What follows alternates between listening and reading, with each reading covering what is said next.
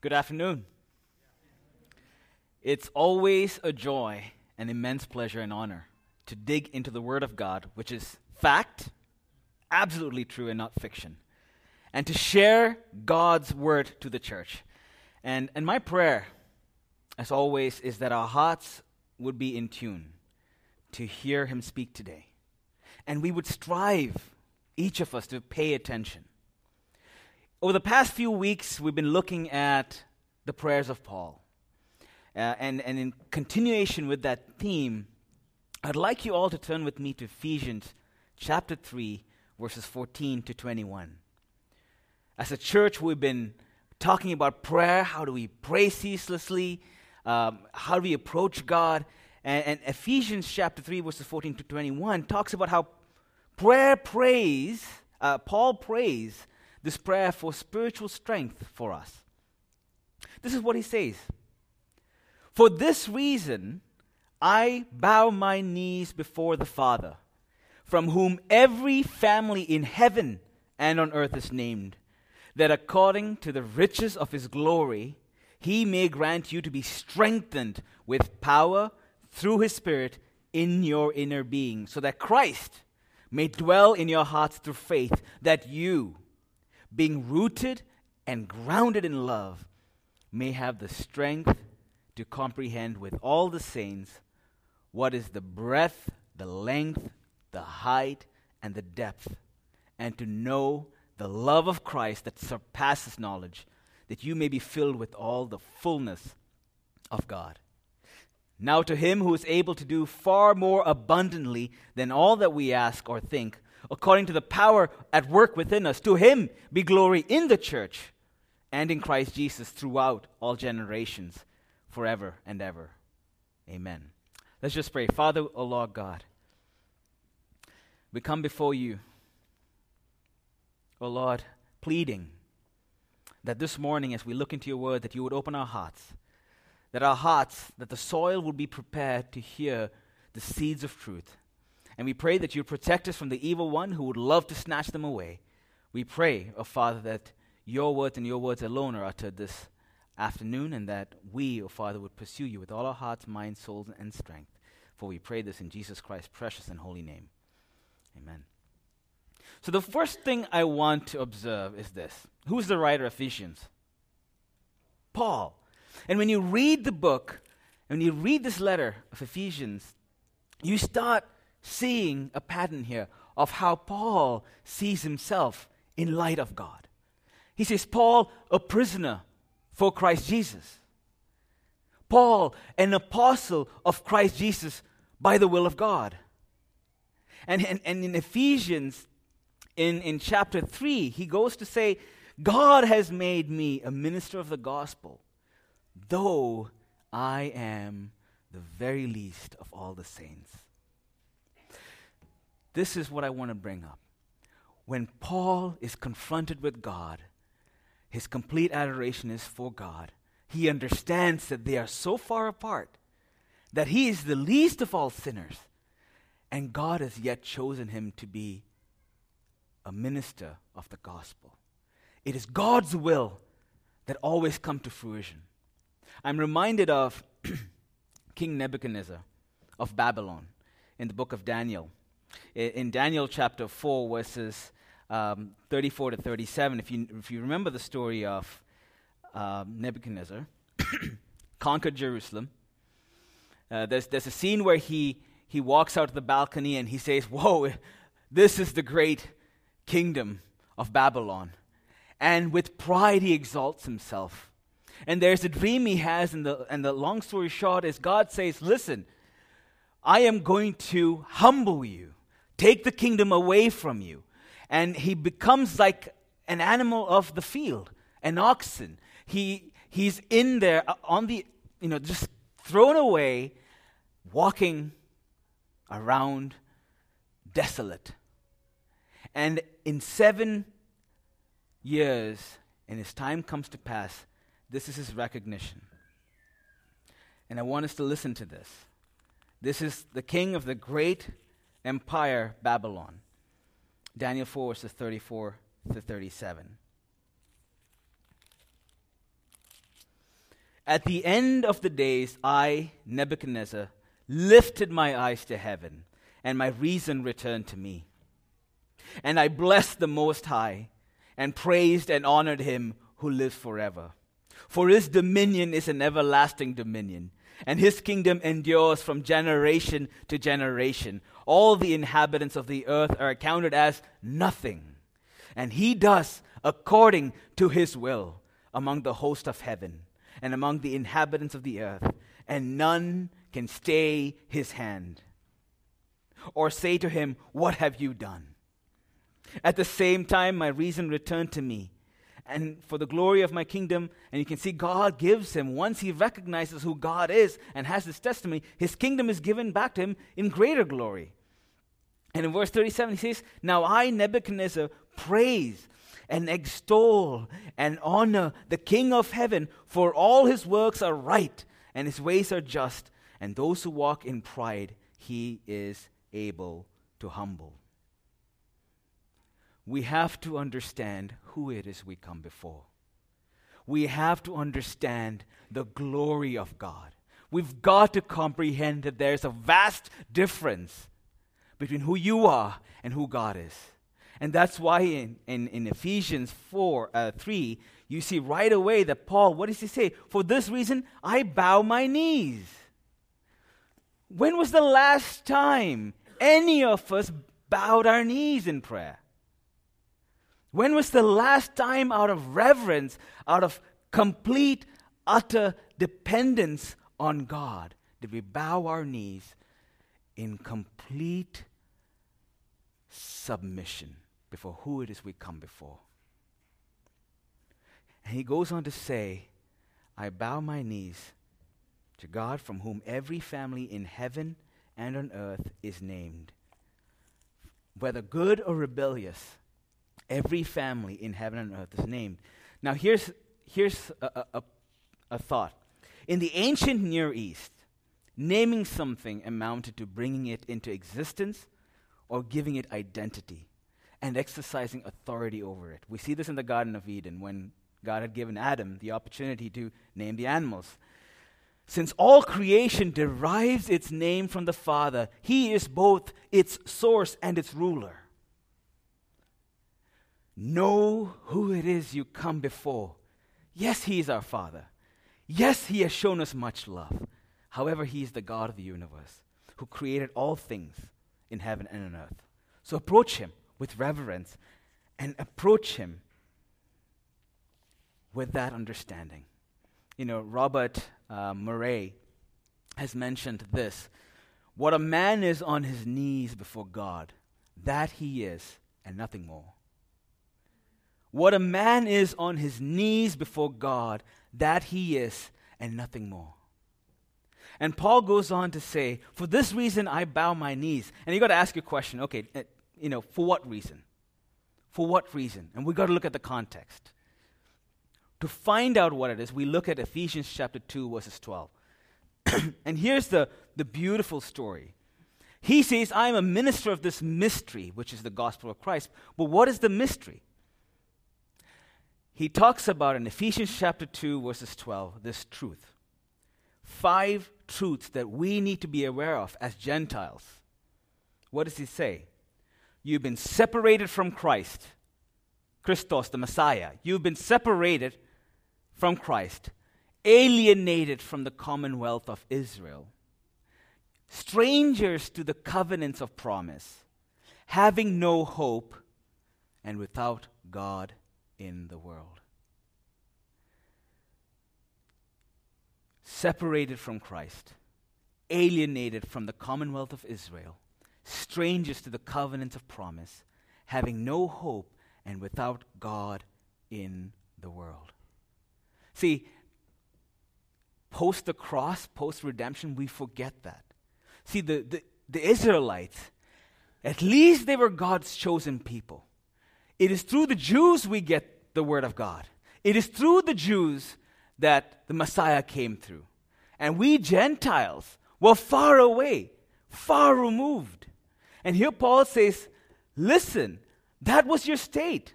We had nothing but condemnation and judgment was all we had.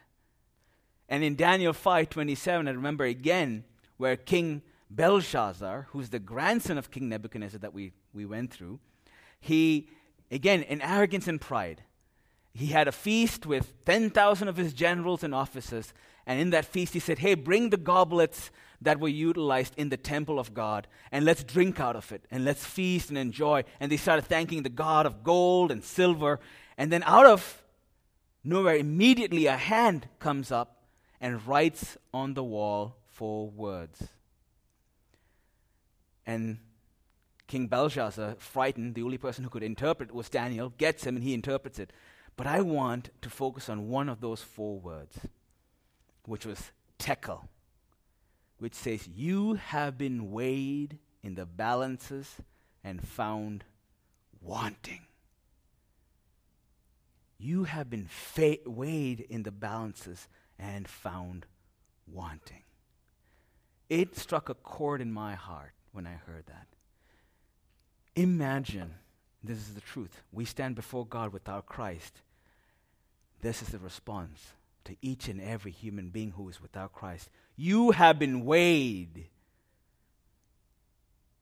in the balances and found wanting. Terrifying. Terrifying. What is the gospel? What does Romans 3:23 say? For all have sinned and fallen short of the glory of God. There is not one who is right. We all, as sinners, have and had judgment and condemnation upon us. But it's because of the blood of Christ that we are now free. And this is the mystery. This is the beautiful mystery that Paul says in Ephesians chapter 3, verses 4. He says, when you read this, you can perceive my insight into the mystery of Christ, which was not made known to the sons of men in other generations, as it now has been revealed by his holy apostles and prophets by the Spirit. This mystery is that the Gentiles are fellow heirs, members of the same body, and partakers of the promise in Christ Jesus through the gospel. Praise God. Praise God. That's the mystery. In the past, the Gentiles had no hope.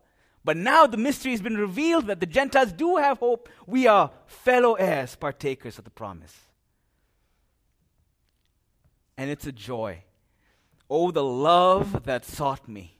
Oh, the blood that bought me. Oh, the grace that brought me to the fold. And Paul goes on to say that this body, both Gentile and Jew, God has created. And the main purpose is that through the church, the manifold wisdom of God might now be made known to the rulers and authorities in the heavenly places. See, this is Paul's goal, to bring to light for everyone what is the plan of the mystery hidden for ages in God who created all things. It is for this reason he bows his knee, that through the church, the manifold wisdom of God might now be made known to the rulers and authorities in heavenly places. That as the church grows, both with Jews and Gentiles, as the church praises and preaches the gospel, as the church serves, as the church is the salt and the light of the world, so is the manifold, the many folds, the variety of color of God's wisdom displayed. When the angelic beings even look down, they stand praising God for the wonderful work that He has wrought. The church, it is through the church, this community, that the wisdom of God is displayed. Can you imagine that? Us together.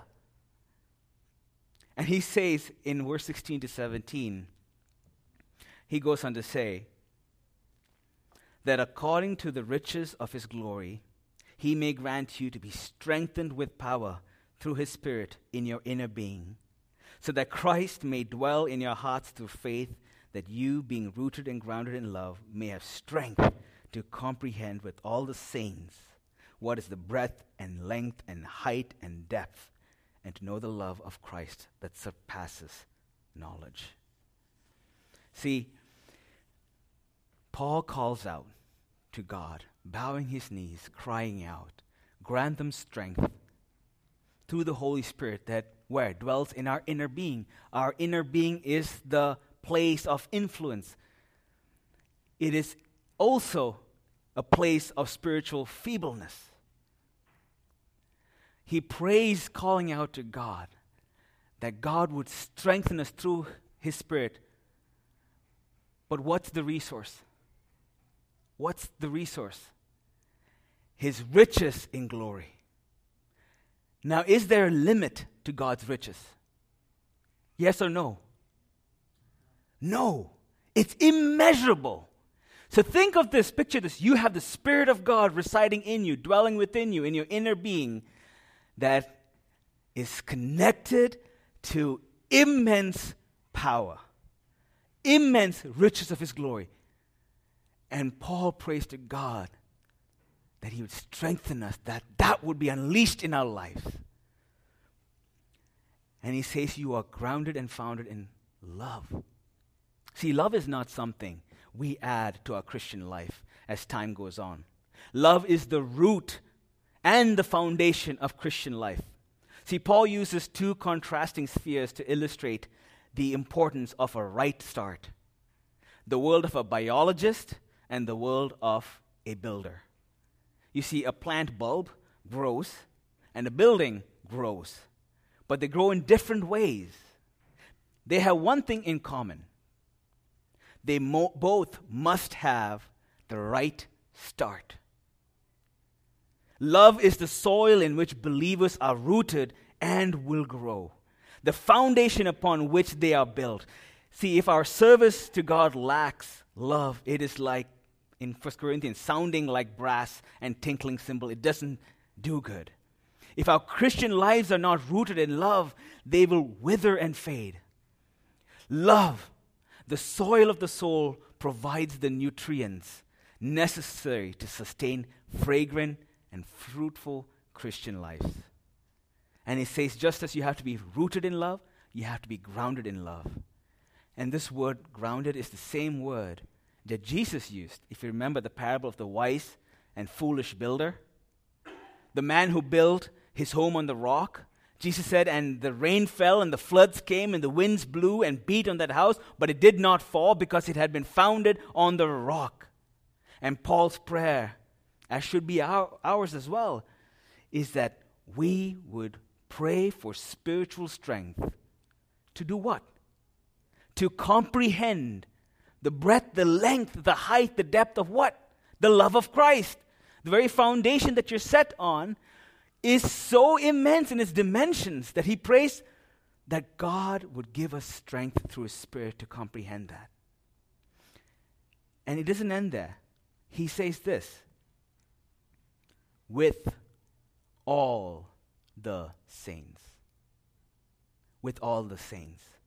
See, it is only us, the church, that has been given the beauty and rich delight of comprehending the immeasurable, all-surpassing knowledge of the love of Christ. Not the angels, not the demons, not the unbelievers, just the church, just us. To be able to explore the multifaceted dimensions of the love of Christ requires the church to come together to unravel. You cannot do this alone, Christian. It requires each of us. So as we come for the meetings, as we pray together, as we share in the remembrance service, as we study the Bible together, it was quite uplifting and encouraging to see on Friday quite a larger number of us here on the meeting. And it was awesome to see as we, as groups, took a passage and we came up with observations, each of us, in the groups, to give us a better holistic picture of the passage. You see, it takes the body of Christ. It takes the body of Christ to in any way comprehend the surpassing knowledge of the love of Christ. You cannot do this alone. You cannot do this alone. It takes a community of redeemed image bearers of God, to be strengthened by the Spirit of God to comprehend the length, the breadth, height, and depth of the love of Christ. There's a movie called The Guardians of the Galaxy, for those of you who watched it, all you movie buffs out there, where there's this powerful object called the Infinity Stone. And to be able to handle this Infinity Stone at the end of the movie, spoiler alert, it took 4 people to unite and hold it to contain and comprehend its power. In a similar way, it takes a community of believers to come together to comprehend the surpassing knowledge of the love of Christ. You cannot do it alone. You cannot do it alone. And Paul goes on to say, and this is amazing, that you may be filled with the fullness of God. That you may be filled with the fullness of God. That Christ may dwell in your hearts, and you may be filled with all the fullness of God. See, the implication of Paul's prayer here is this, that the more the Spirit empowers our lives, the greater will be the transformation through God's Spirit. The greater is the transformation into the likeness of Christ. The more the Spirit of God works in our lives, the greater the transformation to be more Christ-like. What does it say in Ephesians chapter 4, verse 13? It says, until we all attain to the unity of the faith and of the knowledge of the Son of God, to mature manhood, to the measure of the stature of the fullness of Christ. It is the power through the Holy Spirit that is able to flow through your inner being to change the least of all the least sinners to be ministers of the gospel to the Gentiles. To change the heart of one who persecuted Jesus to one who praises Jesus. That's the story of Paul. And the story that ought to be for each one of us. That the Spirit works in our hearts. And for that reason we bow our knees before God the Father, through whom all and every family in heaven and earth are named. That He would strengthen us with power through the Holy Spirit. And for what reason? That we would be able to comprehend the love of God. And that in doing so, the manifold wisdom of God is displayed. And it's wonderful that when Paul ends this prayer, in verse 20, he says this, now to Him who is able to do far more abundantly, now wait here, it's not just abundantly, it's not just more abundantly, far more abundantly. Hold that thought, okay? Then all that we ask or think, far more abundantly than what you even ask or even can comprehend, God is able to do, according to the power at work within us. According to the power that's in work. Do you get it? Do you believe God's word? God is able to do far more abundantly than all that we ask for or think. And He says, to Him be the glory in the church and in Christ Jesus throughout all generations, forever and ever. Amen. Our prayer as a church is that we bow our knees before God, praying earnestly, knowing who it is we come before, pleading that the Spirit of God dwells within us in our inner being. God, strengthen us, that we as a church can come together and comprehend your love, which is the foundation on which we stand, in which we are grounded in. And that we as a church will be able to display for the whole world around us the manifold wisdom of God. And, we've spent, a great deal of time as a church covering the topic of prayer in our Wednesday meetings, in our Friday meetings, in our Sunday sermons, and it's been like a theme for a month.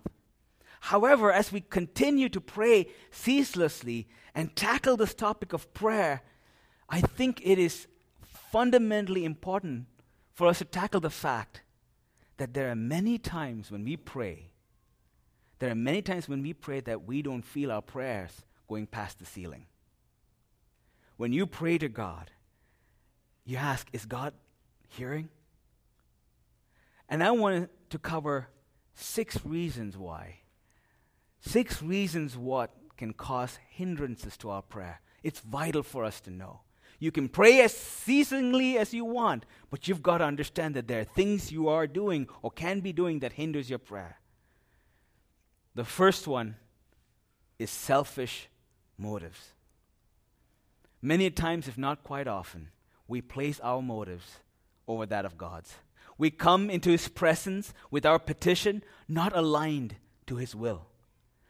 You see, what does John say in 1 John 5 verse 14? And this is the confidence that we have toward Him, that if we ask anything according to His will, He hears us. It's confidence. I'm not doubting it. I am confident that if I ask anything according to His will, He hears it. I'm not saying it. God is saying it. You know, E. Stanley Jones said this, prayer is surrender. Surrender to the will of God and cooperation with that will. If I throw out a boat hook from the boat and catch hold of the shore and pull, do I pull the shore to me or do I pull myself to the shore? Prayer is not pulling God to my will, but the aligning of my will to the will of God. See, James 4 verse 3 says this, you ask and do not receive because you ask wrongly to spend it on your passions. If you are asking God selfishly to spend things on your passion, you are not asking according to His will. See, there's a story of a man named Ivan who endures all the horrors of a Soviet prison camp. It's not this Ivan here. One day he's praying with his eyes closed when a fellow prisoner notices him and says with ridicule, prayers won't help you get out of here any faster. Opening his eyes, Ivan answers, I do not pray to get out of prison, but to do the will of God. See, our first hindrance to our prayer is our intentions or motives. We should only ask for things that are consistent with the nature and character of God. Selfish motives. Secondly, no interest in Scripture. See, if we ever think that God is going to hear our prayers when we have absolutely no interest in His Word, when we fall asleep when someone reads Scripture or when someone shares the Word of God, you've got it wrong. Where do we encounter God? In His Word. Where do you hear God speak audibly and clearly? In His Word. How has He revealed the gospel to us? In His Word and through His Word. How would you feel if someone put you in a room and just talked with you on and off every day, never gave you the opportunity to speak? Is that even a relationship? It's like having a one-sided conversation every day. And let alone the God and creator of the universe we would treat this way. You know, Solomon, he goes so far to suggest that prayers made from such a hardened heart are an abomination to God. In Proverbs 28 verse 9, if one turns away his ear from hearing the law, even his prayer is an abomination. It is reviling, disgusting, perverse, evil, obscene to God. If you wake up every day and pray a prayer and don't even want to hear from God, that prayer is an abomination to God. Do you understand what I'm trying to say? When we read the words of Scripture, we ask and encourage God to speak to us. He provides the understanding. He provides us with how it is we pray. That's why when we read Ephesians, we see Paul and see a manner of how we pray and what we should pray for and what our purpose here is as a church. You cannot know how to pray. You cannot know what to pray. You cannot know God's heart if you don't read His Word. And so if you feel your prayers are not going past the ceiling, inspect, are you ones who pray for selfish reasons? Are you one who has no interest in His word? Third, unforgiveness. The Christian has been forgiven for the greatest of offenses. He has been forgiven for knowingly, purposefully, and unrepentantly transgressing the law of God. And yet, many a times we are too slow to forgive. Even the biggest sins committed against us are nothing compared to how we sinned against God. God does not honor an attitude like that, where we are not willing to forgive those who have offended us. What does Mark 11:25, what does Jesus say? And whenever you stand praying, forgive if you have anything against anyone, so that your Father also who is in heaven may forgive you your trespasses. Whenever you stand praying, forgive if you have anything against anyone. That's the third reason. And I hope you're taking note, and I pray the Spirit of God is working in your heart, because as I wrestle with these things, there are so many areas I need to work on. Family disunity is the fourth one. It is in God's perfect will that families live together in peace and harmony.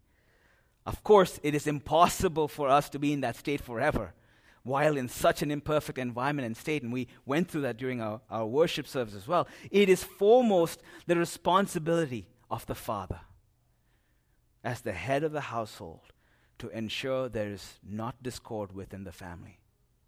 As a husband, as a father, it lies on our shoulders, men. What does Apostle Peter, a married man himself, exhorted husbands to live with their wives in an understanding way, being sensitive to their needs, showing honor to the woman as the weaker vessel, since they are heirs with you of the grace of life, so that your prayers may not be hindered. It's not easy. I can testify to that. It is not easy.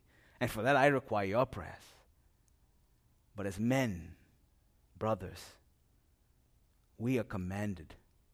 It is as we are heads of our home, that we strive. So I'm not saying we're going to make it, but strive.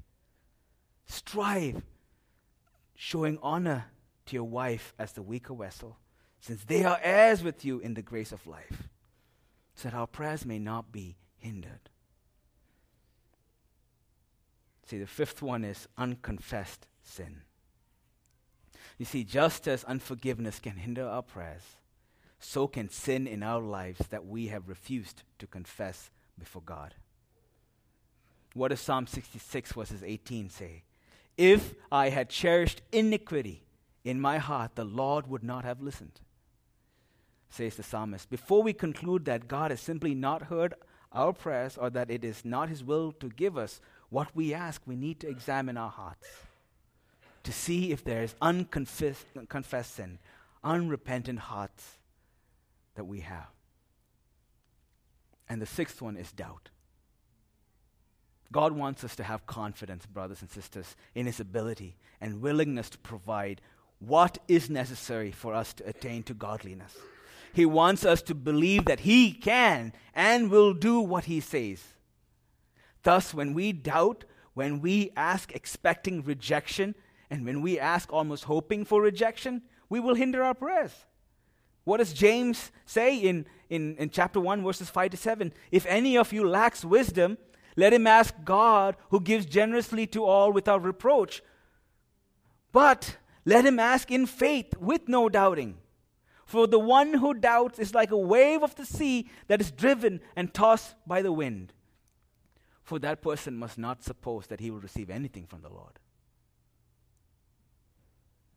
Brothers and sisters, as we pray for spiritual strength, that God would give us as individuals, as a community, the ability to comprehend the love of Christ and the variety of dimensions, I pray that we would examine our lives. That parallelly, as we get on our knees praying, that we would ask ourselves, Do I pray selfishly? Don't I want to hear God's word? See, it's not even asking you to study God's word or memorize scripture, to hear his word. Can I not even read his word and I find it and I want to go into his presence? Do you have an unforgiving attitude? Do you have unconfessed sin? Is there family disunity? And is there doubt as you approach God?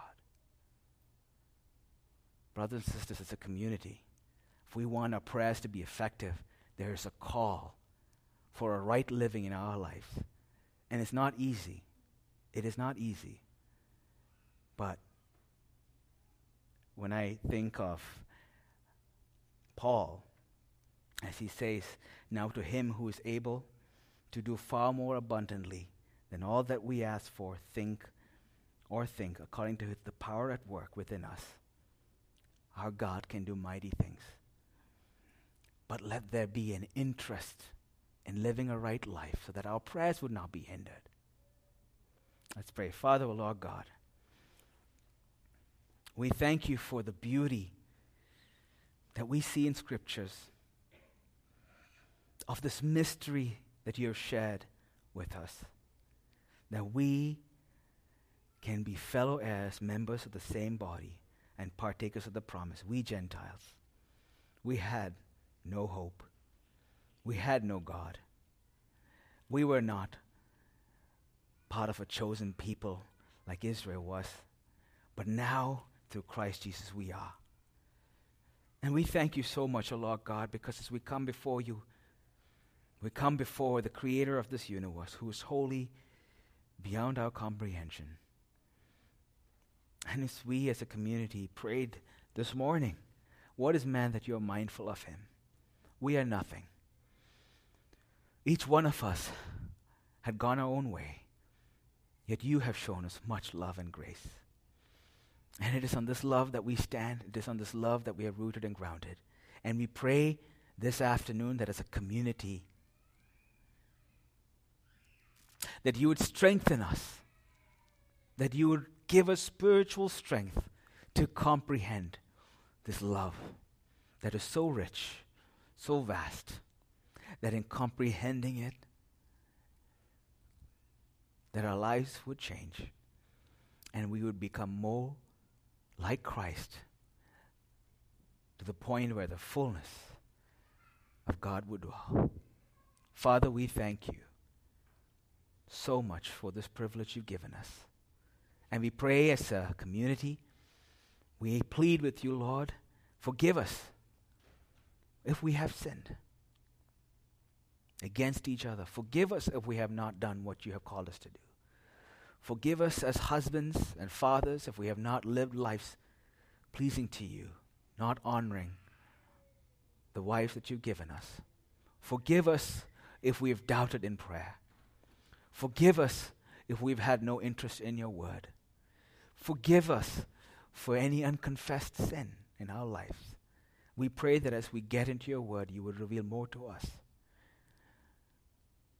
Thank you, O Lord, for we pray this in Jesus Christ's precious and holy name.